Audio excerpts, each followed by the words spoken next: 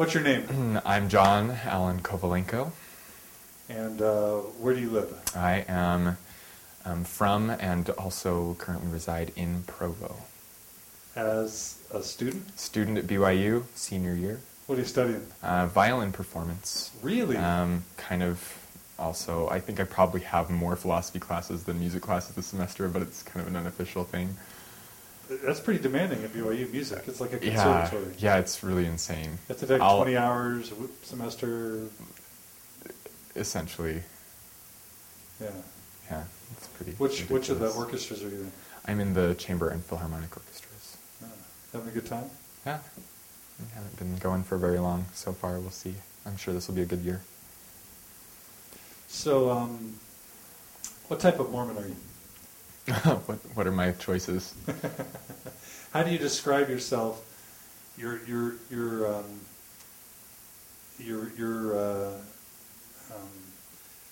Let's see. Well, I have some thoughts already. Yeah. First of all, in almost everything, I really, really try to stay away from classifications or labels. I find them to be not just inhibiting, but also destructive. So as far as what kind of Mormon I am, I would say that I am a Mormon and have had a certainly decidedly more unorthodox experience than most of my peers and probably most other members, having been affected just by my upbringing and personal experiences. But you know, I'm a BYU student, I'm a member of the church, and I'm trying to go with it right now. What was so unorthodox about your upbringing?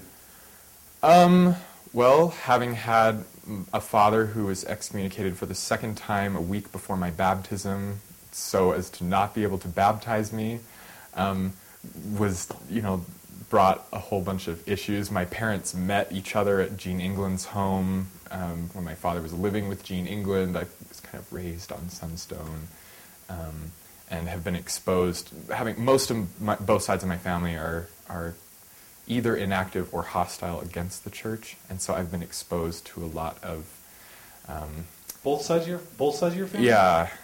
So I've been exposed to a lot of non-Mormon and anti-Mormon thinking my whole life. So what in the heck are you doing at BYU? That's such a good question, John. Were you encouraged to come here? Did you do it out of rebellion? No, I actually. Rebelling? No, it's funny. I had my first 2 years of college were down in Cedar City at Southern Utah University, and I had left Provo to never return. I was attending school down there and was exploring a spiritual path that included anything but Mormonism or even really organized religion at all, I guess. Wasn't really part of my spiritual process at that time.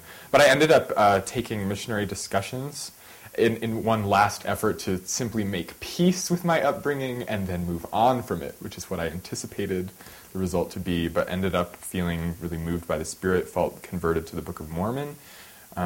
Converted to it, I don't know if that even works, but at least I felt very much inspired by it and felt that it was true and that I needed to consider the implications of its truth into the organization of the church.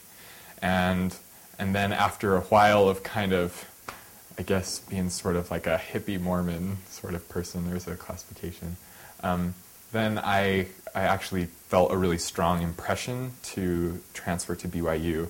And we were definitely in a fight for a little bit over that one. I didn't want to come here at all. But I did, and I've been very pleased with my experience overall. Thinking back to the way you were raised with your parents and Mm-hmm. stuff, did you resent the influence that Sunstone and Dialogue had on them that led to all the complexities that you had to deal with? In whatever confusion or frustration you had, did you associate that with Sunstone and Dialogue at all? No. No, why not? No. Well, I hadn't even done my own exploration into the issues at hand until I was into my adult life, if I'm in an adult life at all. I don't think so. Do you feel like Sunstone and Dialogue were good for your parents or not good for your parents? And Eugene England and that whole crowd? Well, yeah. Well, I can't put my two parents in the same crowd at all. As far as Eugene England and that whole thing, I mean, his absence is a real loss to the BYU community and to the church community, to the Sunstone community. I think that he was a really pivotal figure in Mormonism and in the intellectual community for a long time, and I think that I guess his philosophy and ideals are the ideas that I most highly resonate with and find the greatest amount of reconciliation with when confronting difficult issues. So as far as my mom, she wasn't really involved much in Sunstone. My dad, on the other hand, I think that he uses it now as a forum for propagating his own unorthodox ideas and getting attention and trying to cling on to his cultural roots, since he's very much not welcome by and doesn't want to be a participant in the religious community. But he still identifies strongly, I think, with cultural Mormonism, which is difficult for a lot of us as his family members, his children, because he just like, Dad, you're not Mormon at all. Like, let it go. But he just keeps on talking about it, keeps on presenting really bizarre things at Sunstone Symposia. Things like that. It embarrasses us, that's all. So, what has been the joy and the difficulty with being at BYU? Oh, the joy. There's so many joys at BYU. It's an incredible education. It's a beautiful environment. It's a stimulating academic environment. And for me, specifically being in the music program, and having had experience with music programs in other places, I couldn't really ask for much more than I have here as far as resources. And along with resources, just the people that are here, they're just the greatest people anywhere here. There's some idiots too, but there's some really fantastic people here, and I love the experience of community that goes on here, in spite of some pretty serious ideological divisions or differences. I feel that there's still an overriding sense of community and mutual respect and love and encouragement for each other within the students and the faculty administration. So wonderful experience, pretty much. Yeah. There have been some little details, bumps along the road, but in general, I haven't really had much to complain about, which I wasn't expecting. I thought I was going to have a lot to complain about. So are there any areas where you struggled or felt out of place or ostracized or alienated as a companion to the wonderful experience you've had? Well, yes and no. Part of my unorthodox experience, especially before coming to BYU, was having experimented with several same-sex relationships.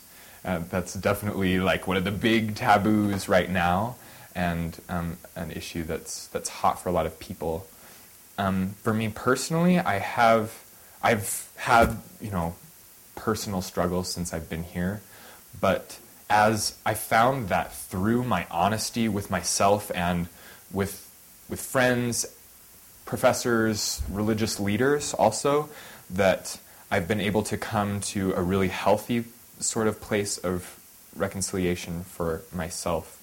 That I haven't experienced a blatant or outright ostracism, but I think that it would also be foolish for me to say that I haven't experienced, or that there isn't any kind of ostracism that comes with being in my position, just because it comes with the territory a little bit.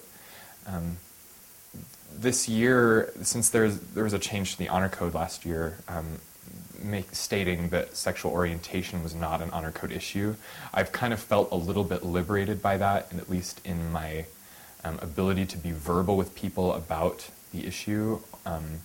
What was the What was it before in the honor code? What did it say anything, or was it just... It was a really kind of, there was some really vague language that made it extremely ambiguous and confusing for a lot of people. It said something to the effect that any behavior, including behaviors non-sexual in nature, that implied any sort of condoning of homosexuality at all was like bad. And I mean, like, I don't even know what that means. Like, that could mean anything to me, like breathing or anything. I don't know. So the changes have been really positive from your So perspective. far, I think that any change or specification with regard to the issue, and just frankly any recognition or acknowledgement of the issue, is positive in my view. So have you been able to be open with your classmates, peers, friends about... I know you don't like labels, so I don't know how you refer to Right, it. and Your sexuality. Right, and I have kind of, I don't identify with any one camp. Definitely, this is where I feel most strongly about that. I feel that actually the labeling that I grew up with, going to school in Utah, the labeling that was imposed upon me was extremely destructive to my own sense of identification. You're either gay or you're not kind of thing. Well, yeah, the and being binary. called gay so much, like on such a constant basis, really. You were, or I was definitely. I was called fag all the time. And In high school? Went in high school in Provo. Was pushed downstairs. Had food thrown at me. I was called names all the time. And that was before I'd even gone through my own process of questioning or anything like that. So, it's just people made assumptions. Yeah. Because I was in theater, I did music, whatever. So you were... I was targeted that way. But I've since I had the opportunity to go away from here and to deal with my personal issues and my spiritual issues and really confront those things for myself in as authentic a way as possible, I think that since I've come here, that's given me some really valuable resources for having a kind of self-confidence. So I've been free to talk with whoever I felt that it was appropriate to talk with about it without reservation. I haven't really had to encounter a great deal of fear while here, though I know many, many individuals that live still in a constant state of fear and anxiety about their roommates, the community, the religion at large. They don't feel they can be as open as you? No, they can't talk about it at all. Why? What's the difference? Well, why can you and not them? One reason is probably the fact that I don't think that my sexuality is anything, however it is not something that I have to apologize for. There are certainly understandings that have to be come to if one is going to choose to accept the church's doctrinal positions about sexuality and about marriage. Definitely have to come to some sort of personal reconciliation with that. But but I think that the culture and the religion has conditioned people to despise, to loathe, to view as an abomination, as some sort of disease or deviance. And for me, I don't experience myself that way, and so I don't feel like I have anything to apologize for, because God and I know where I stand, and that's what really matters. And I have to make certain kinds of choices about what I'm going to do or not do. But as far as who I am and the kinds of feelings that I have, I don't apologize for any of that. But there are a lot of people who feel inherently or innately sinful and isolated in their condition. How do you personally reconcile your belief in God with this disposition, or I don't know, I want to make sure I characterize it the right way. Your nature. What's that? No, I kind of just think of myself as a flexible individual. With your flexibility. Yeah. No, but you have to, with the doctrinal implications, with the statements from people in the past, you have to sort of, if you believe in a God and that in some way he's in control and leading the church or its doctrine or its people, you have to ask, or even just what's in the Bible, you have to say, why am I this way, and in this faith, believing in you, when there's such dissonance or potential dissonance between how I was created. I assume you feel you were created this way, or and what the prevailing prejudices or biases or doctrines are. Yeah. How do you reconcile those? Well, first, it is just the understanding and acknowledgement that I am created by God, that I'm His child, and that He loves me, and that I, as a child of God and as His creation, that my destiny is to have joy and to be able to become like Him if I choose to. So knowing that from step one is extremely crucial, I think. And then these kinds of things turn into details for me once a certain perspective is reached. I think that for me personally, my experiences with my sexuality have been difficult, but have been wholly positive, as far as they have allowed me to see, to reach, and to feel with people past societal boundaries, to be able to really connect to some pure spaces of compassion and love. And I feel that I've been granted a little bit of a glimpse into a kind of real Christ-like love through that. And then, the details get complicated sometimes. But then I also feel that, maybe I'm going out a little bit on a limb here, this is just my personal opinion, but very much like the blacks in the church during the civil rights movement were kind of a lesson for the church, pre-revelation, and still post.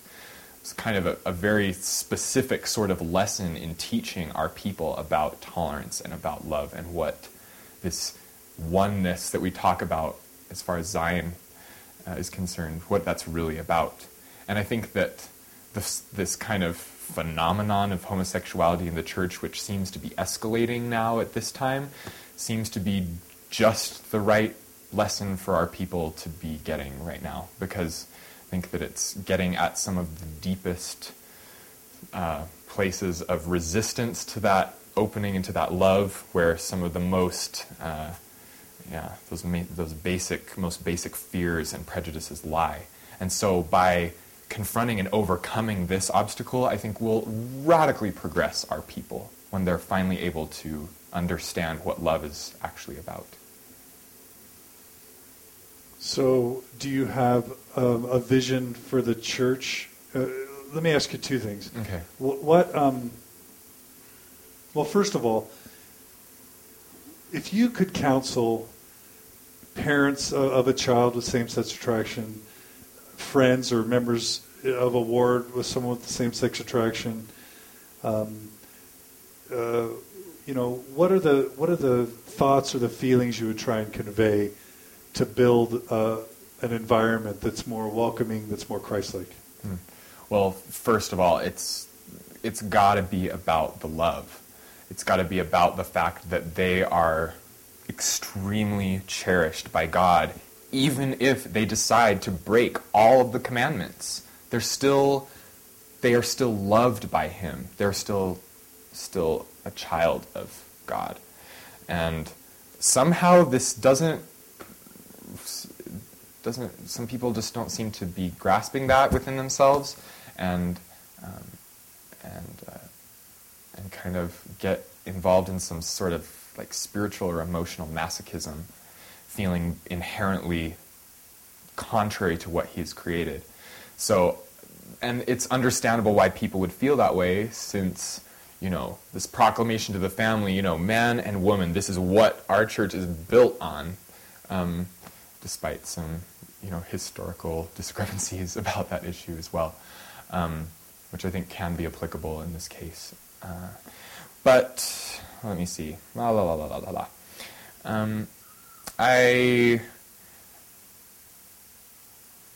It's such a, I have a lot of thoughts jumping around. So a sense of divine worth, make sure people feel loved. Divine worth, and then feeling like they don't have to be ashamed to feel things or to talk about things. I think that this particular problem is exacerbated so much by the fact that there's just this barrier of silence that is there. And that silence, drives people into madness over it, to hyperfixation, to suicide. We have so many cases of that with young people in our church that have taken their own lives because they just didn't have an outlet. So creating a dialogue, just let's talk about this. Let's get it out in the open and, be able to say certain kinds of words and terms and not have to feel uncomfortable about them because they're socially taboo.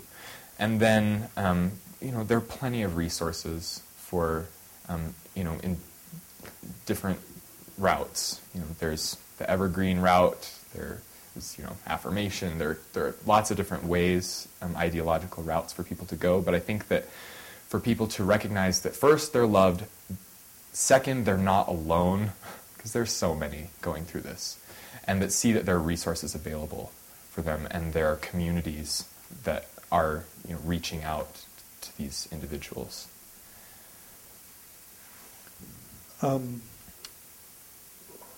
How do you envision your future? There are some friends I have who are frustrated with the recent pamphlet on same-sex attraction, and they sort of get the feeling that the message that's being conveyed is, if you have same-sex attraction, you're just going to have to pony up and realize that you're going to have a life without the type of intimacy that most humans demand or need. Mm-hmm.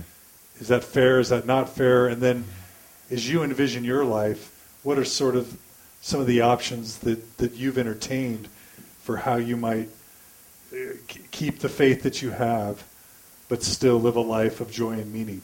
Right. Well, I, along with my detestation of labeling and boxes, I really resist the extremes there are basically two options that seem to be presented a person dealing with this. Either you pony up and you deny yourself that kind of intimacy that we seem to all need on some level, or and therefore be denying a critical part of one's identity, or deny another crucial part of one's identity, which is the one that's caught up in the institution, in the church, and just abandon it all. And I just don't think that either of those I don't think that's necessary to do either of those things. For me, I feel like I have a bit more flexibility as far as my future than many friends of mine, as I'm interested in women, and I intend to continue to pursue relationships with women, and I very much desire a family, and I appreciate heterosexual intimacy. However, for me, I think that the real key is not in then denying of this other part, but it's in an understanding of that part and an embracing of it within a context that still is able to resonate with the doctrines of the gospel. So I have many, many very close and intimate relationships with male friends in which sexuality is not a component, but I feel that a lot of those basic sorts of needs are able to be found, met, healed, and that I'm able to be honest with those feelings and be able to express them in a healthy way, that I'm able to feel safe.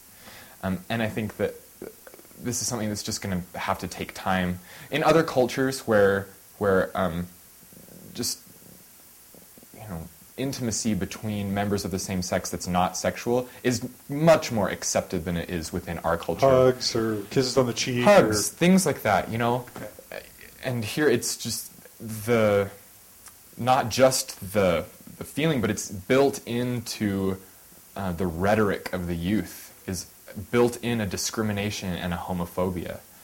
And I think that really is at play here. So that fear and that distancing that is placed, girls around, in apartments all around, the one roommate gets dumped. The roommates rally around that girl and they're cuddling with her with a box of tissue and their ice cream while watching, some chick flick romantic comedy or something, like there's some guys that, kind of maybe need a little bit more of attention like that. Maybe without the chick flick or whatever, but you get the point that that there's just a basic human connection that is missing in male-to-male relationships in our culture.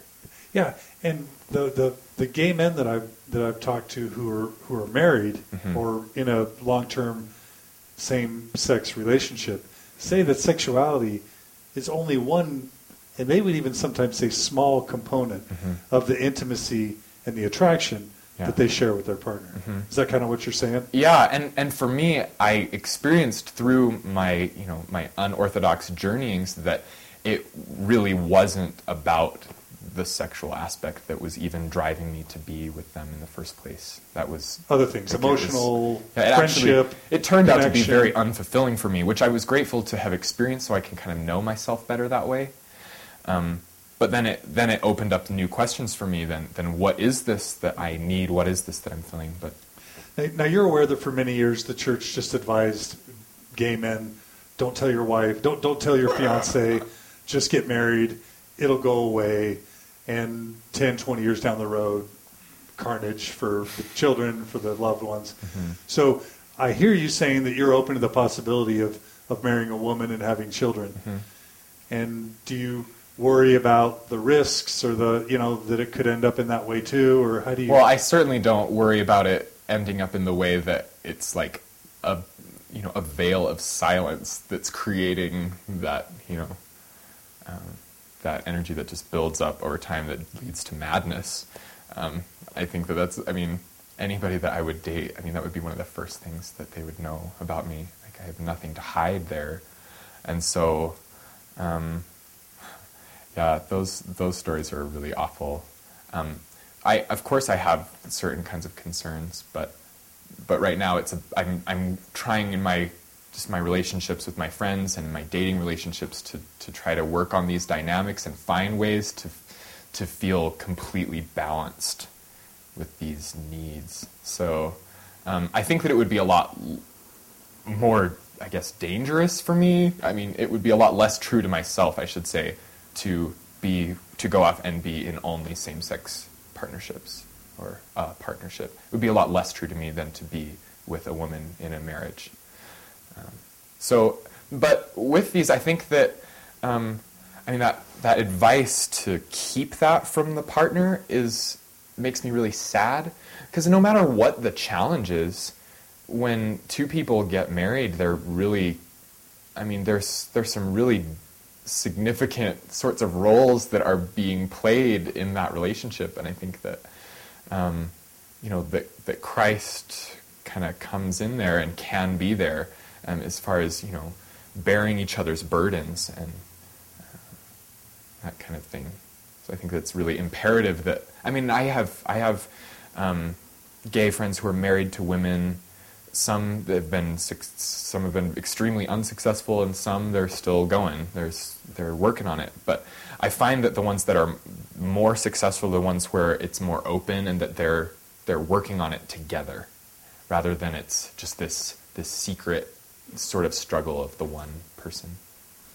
Do you have a hope or a vision for the future of the church in terms of 10, 20, 50, 100 years? Yeah. Sort of a Martin Luther King, I've been to the mountaintop, and here's what I see. What do you see? I do see something. I think it's completely unrealistic to expect the doctrines concerning eternal marriage to change.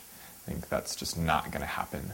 But what I think could happen and what needs to happen is a level of understanding to be reached within the communities of the church first, within the ward communities, and then, I don't know how ecclesiastically this would trickle down, but I envision a time when people who have chosen to lead a same-sex relationship lifestyle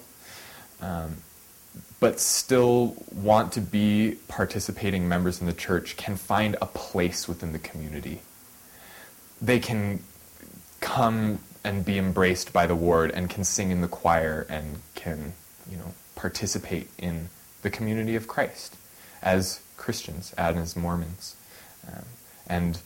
I guess then we can say that they're just, opting to take that lower road for themselves by denying themselves the ultimate, celestial promises. But I think that it's entirely un-Christian to say, because you have chosen this lower road for yourself in the next life, we are going to also cut off your road in this life and not even allow you to be here.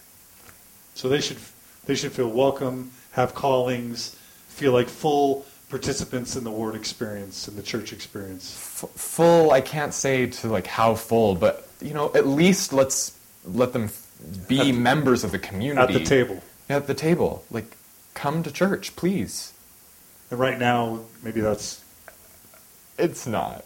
Let's be honest. What's the gay experience right now for someone who's just... Oh, well, it's very, very, very, very marginalized.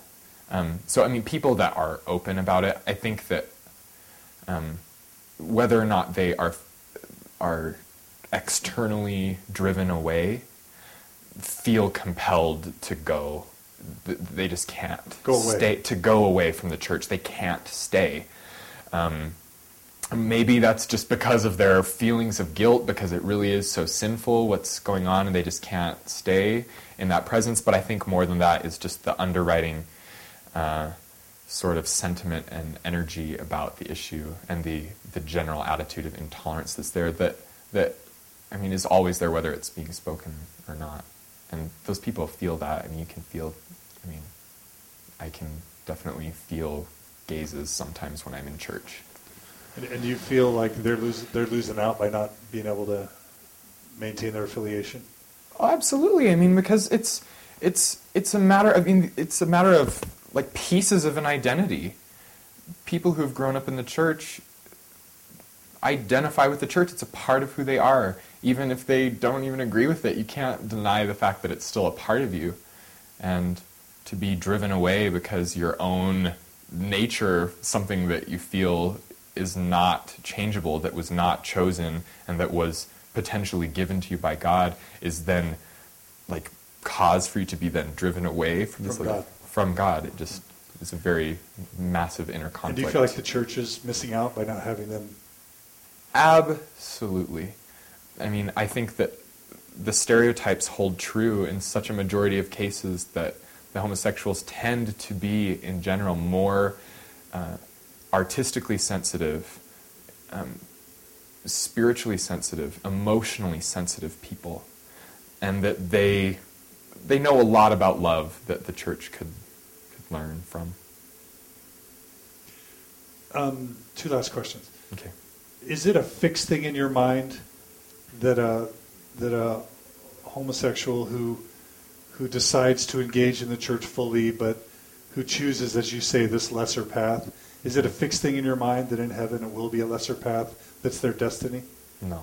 So I don't think we know really about that. We say we do, but I don't think we do. So we don't know what it's really going to be like. Like, we can it's guesswork from here on. And I think that we've been given some very good guidelines as far as how to set ourselves on the kind of path that we want to be on. But I don't think that things are so black and white. So it's not necessarily a lower path in the eternities. I have to say that I kind of think that whole notion of man and woman creating this kind of perfect balance is like a good idea. It seems to work. So I believe in that kind of ideal and that kind of relationship. It's not really for me to say that another person who isn't persuaded that way can't also fulfill the measure of their creation. Final question. Mm-hmm. What are the pillars of your testimony? First thing is that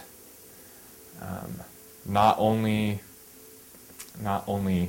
is God, but that God truly loves me.